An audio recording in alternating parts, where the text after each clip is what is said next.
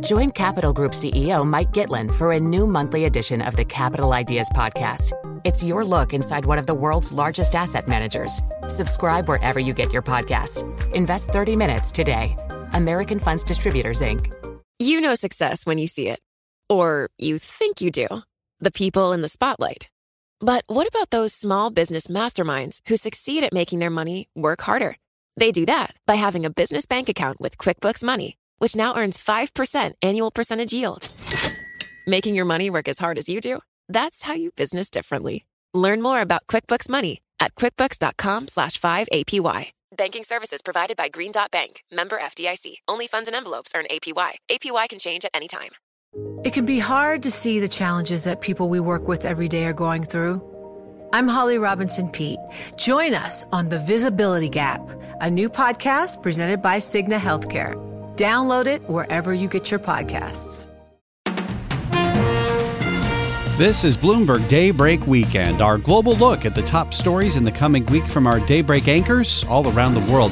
Straight ahead on the program, we look to the U.S. jobs report as the Fed prepares to meet again in September. I'm Nathan Hager. I'm Stephen Carroll in London, where we're looking ahead to a reshuffle in the benchmark FTSE 100 equity index, with a well-known high street retailer set for a promotion. I'm Doug Krisner, looking at whether Japan's economy has made a major pivot. I'm Kaylee Lyons in Washington. There is a key hearing in former President Trump's 2020 election case. That's all straight ahead on Bloomberg Daybreak Weekend. On Bloomberg 1130 New York, Bloomberg 99.1 Washington, D.C., Bloomberg 106.1 Boston, Bloomberg 960 San Francisco, DAB Digital Radio London, Sirius XM 119, and around the world on BloombergRadio.com and via the Bloomberg Business app. Good day to you. I'm Nathan Hager. We begin today's program with a look at the job market in the U.S. and what it could signal about more potential interest rate hikes from the Federal Reserve. And joining me now to talk about this, preview the August jobs report we've got coming up this Friday. Anna Wong is here with me, chief U.S. economist at Bloomberg Economics. Anna, great to speak with you. And I want to start things off with what we heard from the chairman of the Federal Reserve, Jerome Powell, at the Jackson Hole Symposium this week. Of course, there was a lot of attention on the remarks about rates and how they could go even higher to bring down inflation to the 2% target. But Powell also did discuss the labor market and the impact that tighter policy is having on job growth. Here's just a bit of what Chairman Powell had to say. We expect this labor market rebalancing to continue. Evidence that the tightness in the labor market is no longer easing could also call for a monetary policy response. All right, so that brings me to you, Anna. What kind of tightness could we see in this August jobs report? Right. So our team is still forecasting that non-farm payroll will increase by about 185,000 jobs in August. And it's a slightly lower than the past month, but it is still very high relative to the kind of pace that would be consistent with the neutral temperature of the jobs market. So I think Powell in the past has cited 100,000 per month as the neutral pace of job growth. So at over 100,000, it is still greatly exceeding that number. But that said, I think what we heard in Powell's Jackson Hole speech is that it sounded like he does think the labor market is softening rather quickly. He mentioned that wage growth has eased, and he said it in a pretty unambiguous way, right? And so next week's jobs report will come along with it, the average hourly earnings. We're expecting it to show also pretty fast deceleration. I mean, despite all these news headlines recently talking about the wage negotiations from labor strikes, getting these like UPS drivers could be earning $170,000 in 5 years' time. The fact of the matter is the labor market has softened in the sense that people are more hesitant to quit their jobs, and also job openings have come down. But and oftentimes job openings stayed online even though it's no longer being recruited. So the true degree of decline in job openings could actually even be larger than what the JOLTS number that we also will get next week will show. So I think all in all, a pretty positive case for why the Fed doesn't need to hike anymore. You know, Anna, I'm glad you brought up the strikes because this has been the summer of strikes with a lot of, not just Hollywood, but some big name companies, really large companies like UPS getting these really big concessions when it comes to wages. Why do you think that's not having a read through into the broader wage pressure story, that we're not necessarily seeing wages as a major component for inflation going forward here?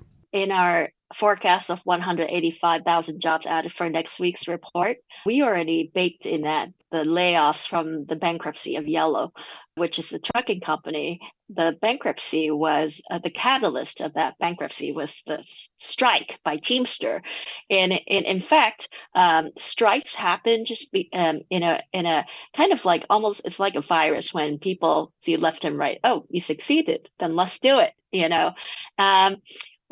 But in terms of how strikes and higher wages would translate to job hiring and layoff, it's actually a pretty subtle and unclear thing. So higher wages raises the input cost of companies, raises the operating costs, and decreases the profits. And so companies could feel more pressure to lay off workers as a result of higher wages. So, and in fact, if you look at the transcripts of earning calls in this quarter, you're already seeing that many of the reasons cited by companies as laying off workers is to reduce overhead costs, right? So I think the increase in the frequency of labor strikes, it doesn't really tell you whether workers in general are gaining. In fact, it produces a group of winners, the ones who engage in the strikes. But it also produces a whole bunch of losers, the ones who would be ultimately laid off because firms have to cut overhead costs. Are you seeing a lot of those laid off workers finding difficulties getting into new jobs? Where is the labor force participation picture right now? In terms of what happens in August, which is what we'll see next month, the laid off workers from Yellow will have trouble finding a new job because in that particular industry, the trucking industry, the freight industry, that industry has undergone a pretty serious recession in the past year. And that's one reason why the company Yellow went under, because it just has people are just not buying as much goods.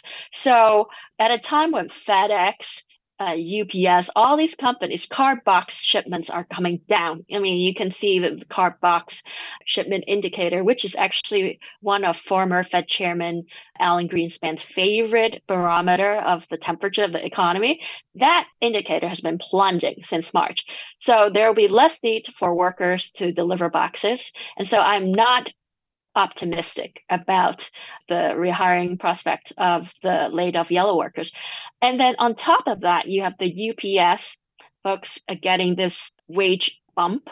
It means that these company UPS, as I said, that at a time where their revenues are plunging, their profits are coming down, the operating costs are surging because of these labor strikes. They will have to cut the costs somewhere, and there will be losers as a result of that.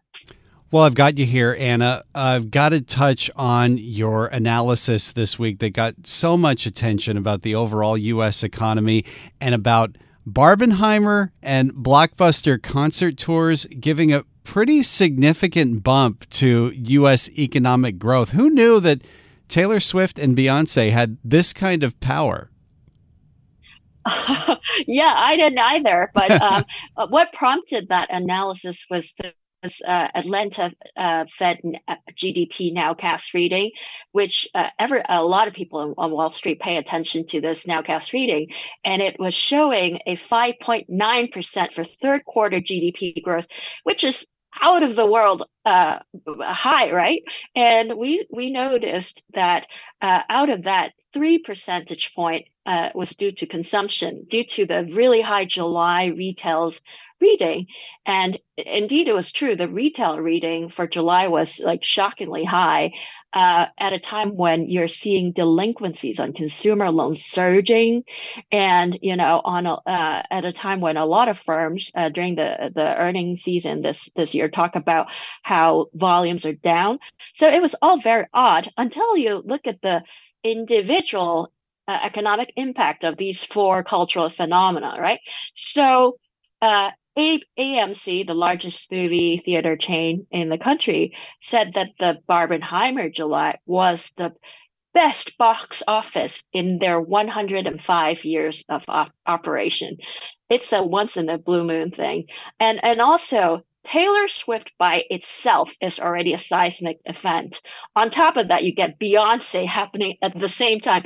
At each stadium, the average stadium capacity for a Taylor Swift concert is 54,000 people, and each of them, on average, spent $1,500 in attending the concert, which included tickets, the hotel, buying food, fans memorabilia, and Beyonce is even I estimate that Beyonce would produce an even bigger impact because Taylor Swift's concert tour is dialing down in North America in August and September, whereas Beyonce is just starting up. She has over 30 concerts in the next 2 months.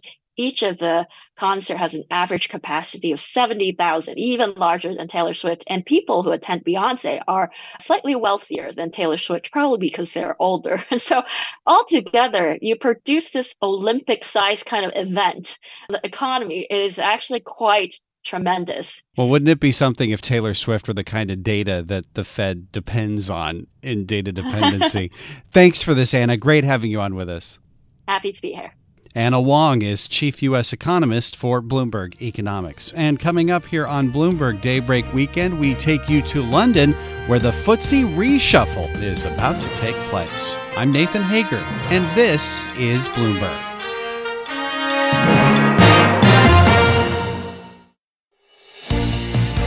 This is Bloomberg Daybreak Weekend, our global look ahead at the top stories for investors in the coming week. I'm Nathan Hager. Up later in our program, we'll take a look at the allegations of election interference against former President Donald Trump. But first, we go to London, where the cutoff arrives for inclusion in the FTSE 100. The benchmark UK index is due for a shakeup as the miners and oil majors that have dominated its ranks sink on fears of weakness in the Chinese economy. One bright spot, though, from Britain's high street may be set to make a return this quarter. And for more, we go to London and bring in Bloomberg Daybreak Europe anchor Stephen Carroll. At the close of trading on Tuesday, Britain's 100 biggest public companies will be selected to make up the FTSE 100. A bit like sports leagues, some face relegation, others promotion. One company that looks set to re-enter the benchmark index this week is a staple of the British high street. The grocery and clothing chain Marks & Spencer has seen their share price stage a comeback this year, but that's at the expense of others, including the home builder Persimmon, which has been a victim of higher interest rates and the downturn in the housing market. I've been discussing this with Bloomberg's UK retail reporter Katie Linsell and equities reporter Lisa Pham. I started by asking Katie, what's driven the upturn in Marks & Spencer's fortunes?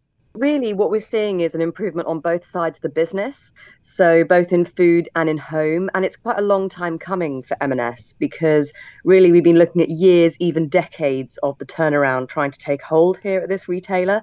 If we look at food, firstly, M&S has really made a lot of effort to show that you can actually shop a full basket of food at M&S, and they've been trying to keep prices down as much as possible to really encourage shoppers to buy their basics with them and not just their sort of premium items. And then if we look at clothing, they've been making a lot of effort to try and fight the image of sort of dowdy, ill-fitting, unfashionable clothing and working on their own brands as well as attracting third-party brands. Lisa, let's go to you next. What will rejoining the FTSE 100 mean for M&S and for its shares?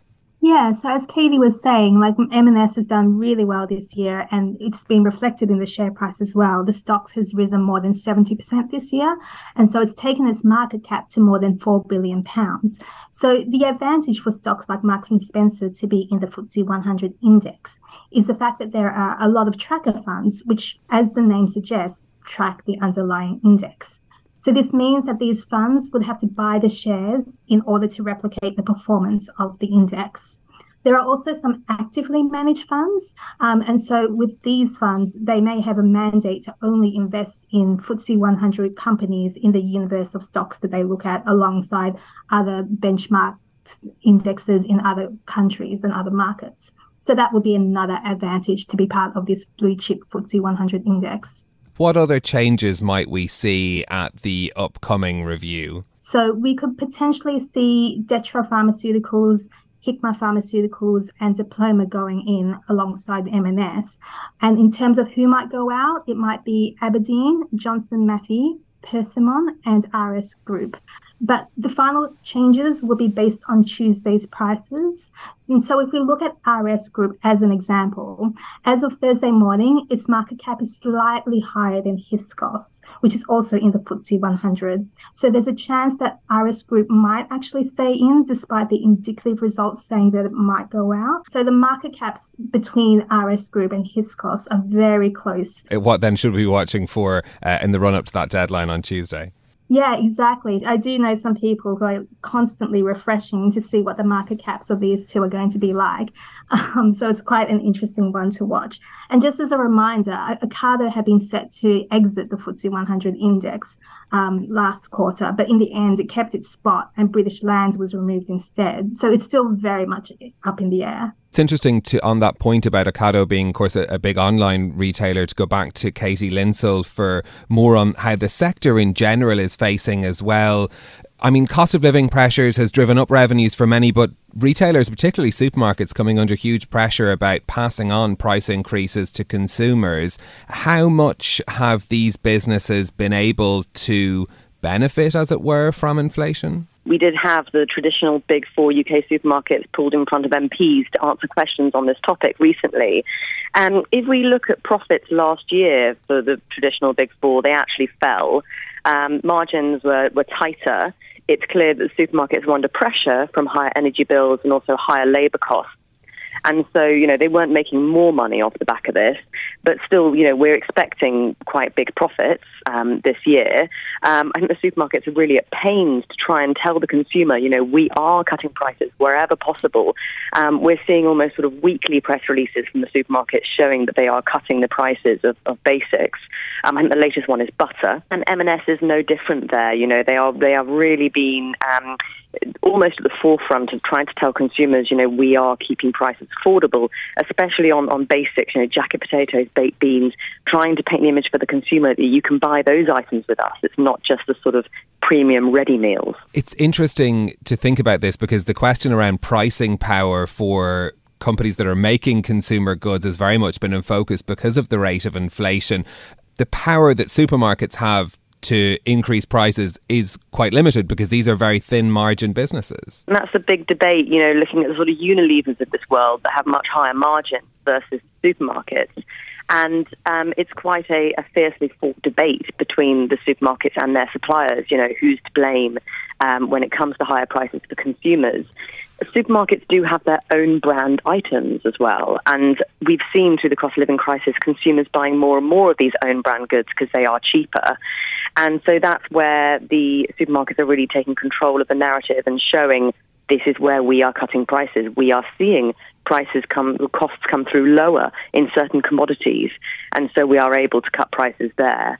I think it's going to be a sort of ongoing fierce debate between the big suppliers and the supermarkets.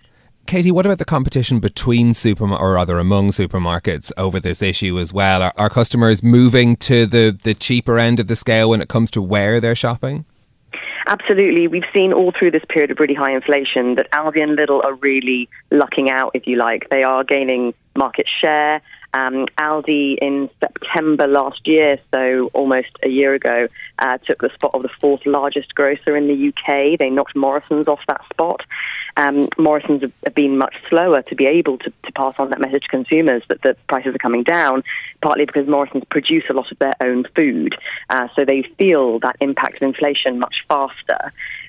If we look at the sort of premium end at Waitrose, for example, and Marks and Spencer, I mean, Waitrose have been much slower to flag to consumers that the prices are that they are cutting prices, whereas Marks and Spencer has really sort of run away with the competition there at that premium end.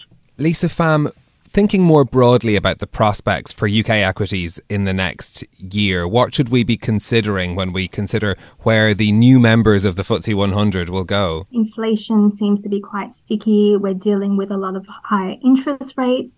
And so it does seem like the outlook is still quite gloomy for UK stocks. At the same time, we did have BlackRock strategists last week. They upgraded their view on UK stocks to neutral.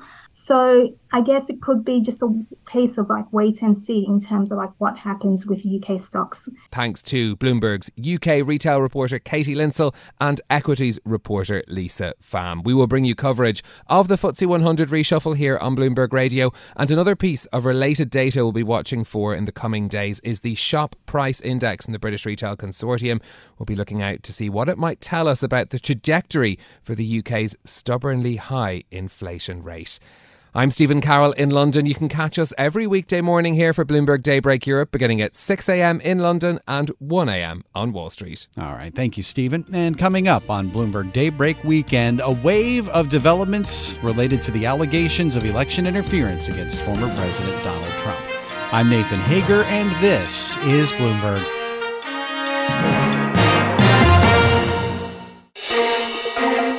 Broadcasting live from the Bloomberg Interactive Brokers Studio in New York. Bloomberg 1130. To Washington, D.C. Bloomberg 99.1. To Boston. Bloomberg 106.1. To San Francisco. Bloomberg 960. To the country. Sirius XM Channel 119. To London. DAB Digital Radio. And around the globe. The Bloomberg Business app and BloombergRadio.com. This is Bloomberg Daybreak Weekend.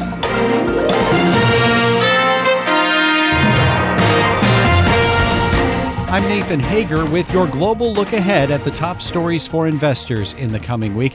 It could be a week chock full of developments for former President Donald Trump in the case where he's accused of election interference in 2020. For more, let's head to our Bloomberg 99.1 newsroom in Washington and check in with Bloomberg Sound On co-host Kaylee Lines. That's right, Nathan. This coming Monday here in Washington, Judge Tanya Chutkan will hold her first hearing in the 2020 election case against former President Donald Trump, a hearing in which she is expected to announce a trial date. And of course, this will come just days after Trump was booked in Fulton County, Georgia, in a separate state case, though still related to efforts to overturn the result of the last presidential election. It's a lot to go through from both a legal and political perspective, so I've assembled a power team: Elizabeth Wasserman, DC-based Bloomberg legal editor, and Ryan Teague Beckwith, Bloomberg national politics reporter. So, Elizabeth, just to begin, as I said, we're coming off a week in which it was the Georgia 2020 election case that was in focus. This one, this coming week, is a federal case in question. Can you just remind us how they are different? Yes. The federal case was brought by special counsel Jack Smith and his team of prosecutors on behalf of the Justice Department. And it's looking at, it's one part of the special counsel's two-part investigation. You know, there's the one about the documents down in Florida. This one in Washington is about the 2020 election and efforts to overturn the results and by Trump and along with some co-conspirators, you know, to keep him in office. So the case in Georgia is a state case, and it's a racketeering case. It alleges that there's a conspiracy involving, 19 defendants, including the former president, and that they conspired to, deprive, the citizens of their rightful vote. Yeah, it's a good point that there's actually 18 other co-defendants in the Georgia case, where in Jack Smith's case, while there are other co-conspirators, It's just the former president that was charged. And of course, in Georgia, we learned this past week that Fani Willis is really trying, she's of course the district attorney, really trying to make this thing speedy. She asked for an October 23rd of 2023 trial date. When it comes to the trial date in the Washington case, though, which we expect to be decided this coming week, I believe Jack Smith's office, Elizabeth, had asked for a start date of January 2nd, so also going for speed here. I know the Trump team has pushed back on that. Do we have any idea which way Chutkan's going to lean on this? Well, she is someone who has a very good control over her court calendar, and I have a feeling, since both sides are far apart, Jack Smith wants January 2nd. The Trump lawyers are suggesting, after the 2024 election, they actually threw out a trial date of April 2026. That's a big gap. I think the betters among us, the odds might be greater that she sides more with the prosecution's start date. She has handled a number of January 6th cases involving the riot at the U.S. Capitol, and she's moved those along very quickly. She made it clear that she intends to move this along very quickly as well.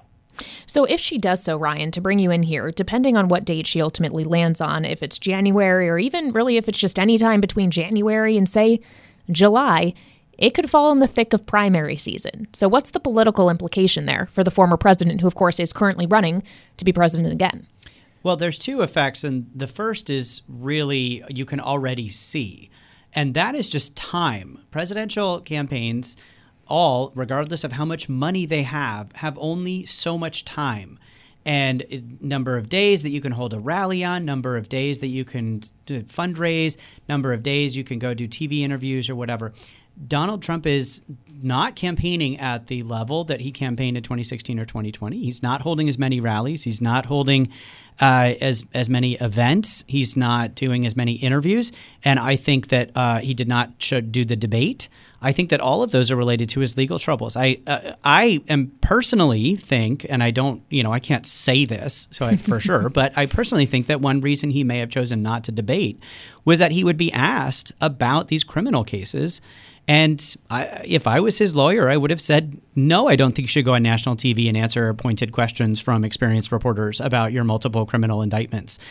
Because all of what you said, you'd have to give a Miranda warning at the beginning of the debate. Anything you say can and will be used against you.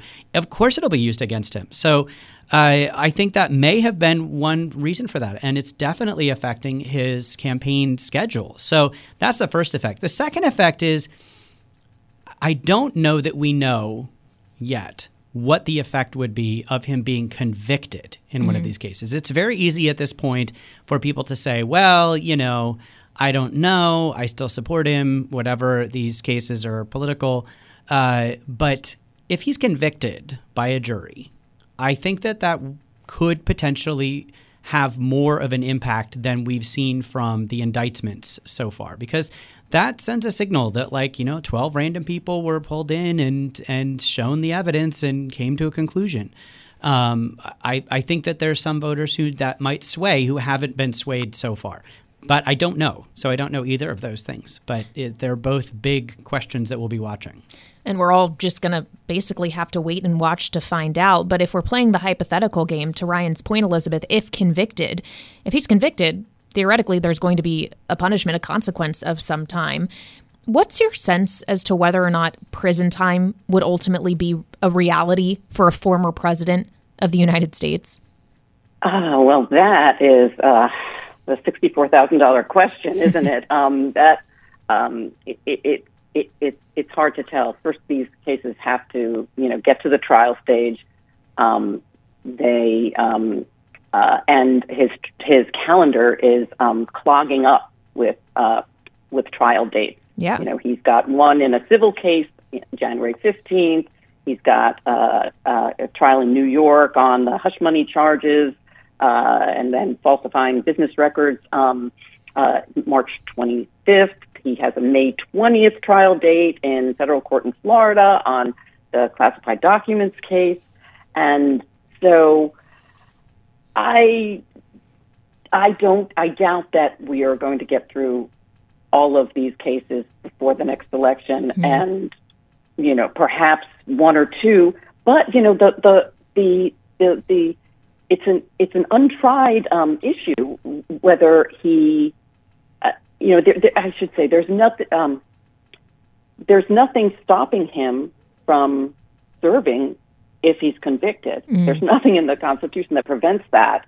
I don't know if it'll get that far, though. I guess we'll just have to wait and see. Yeah, we're watching history be made in real time here. And while we don't know if that history is going to include time in prison for a former president, he did get a little time in jail in Fulton County this past week, Ryan, in which other history was made, and that we all saw with our very own eyes a mugshot of a former president.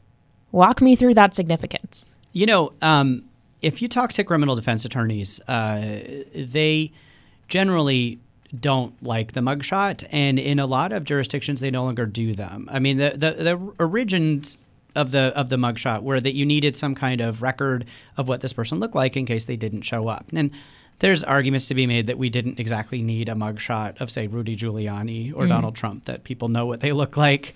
But, they were applying a policy that they had in place. What a world. What a world. We live in. Thank you for helping us make sense of it. Elizabeth Wasserman, one of our DC-based legal reporters and editors, I should say, here at Bloomberg, and Ryan Teague Beckwith, Bloomberg national politics reporter. And Nathan, we'll send it back to you. Thanks for that, Kaylee. That was Bloomberg Sound On co-host Kaylee Lines reporting from our Bloomberg 99.1 newsroom in Washington. And you can hear Sound On every weekday from 1 to 3 p.m. Eastern right here on Bloomberg Radio. Coming up on Bloomberg Daybreak Weekend, we'll look at some of the twists and turns ahead for Japan's economy. I'm Nathan Hager, and this is Bloomberg.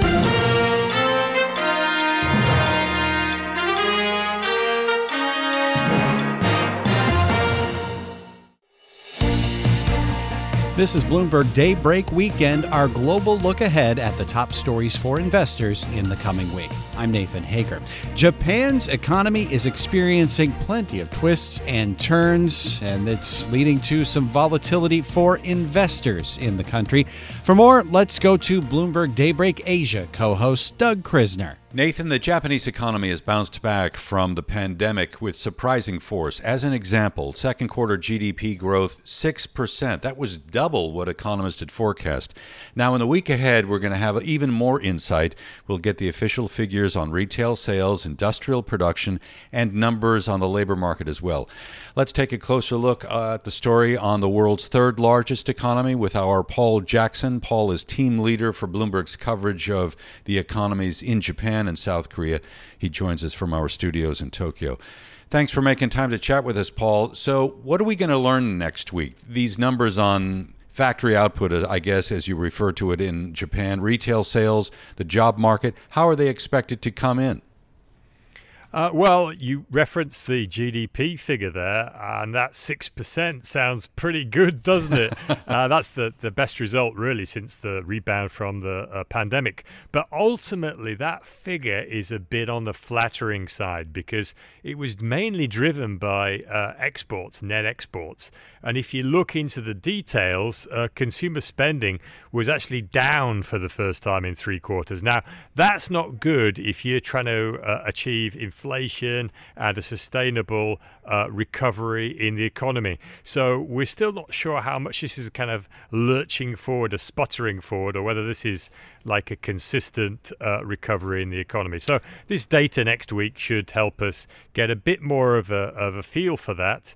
And, on that consumer spending point, I think that retail sales figure will be important. We've been seeing growth of, more than 5% in recent months on a year-on-year basis. And I think we definitely want to see that continuing. Don't forget that these retail sales figures are inflated by inflation itself, so they're not quite as good as they look. So we seem to be describing a little bit of a bifurcation in the economy, right? Where the exports may be holding up reasonably well thanks to, and I'm thinking out loud here, a weaker currency.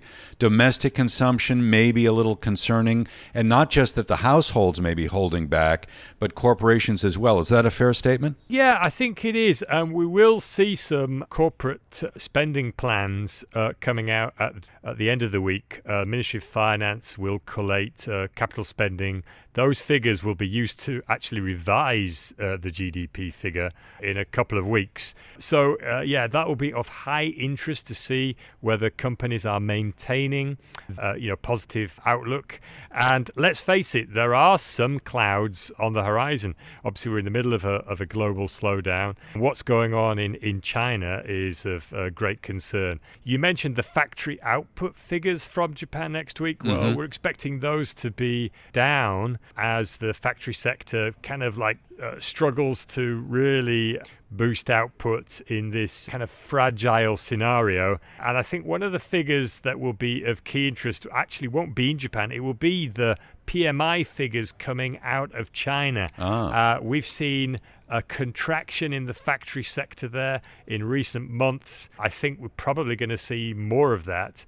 And ultimately, if you don't have the Chinese economy kind of firing on all cylinders, then the prospects both for global growth and continued recovery in Japan's economy are limited. Paul, it's always a pleasure. Thanks for making time to help us understand what's happening where you are in Tokyo and Japan more broadly.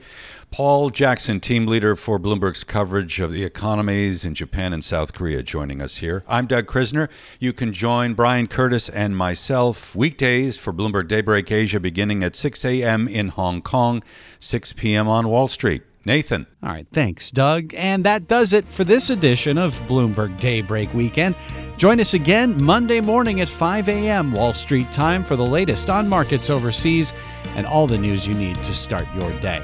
I'm Nathan Hager. Stay with us now. Top stories and global business headlines are coming up right now.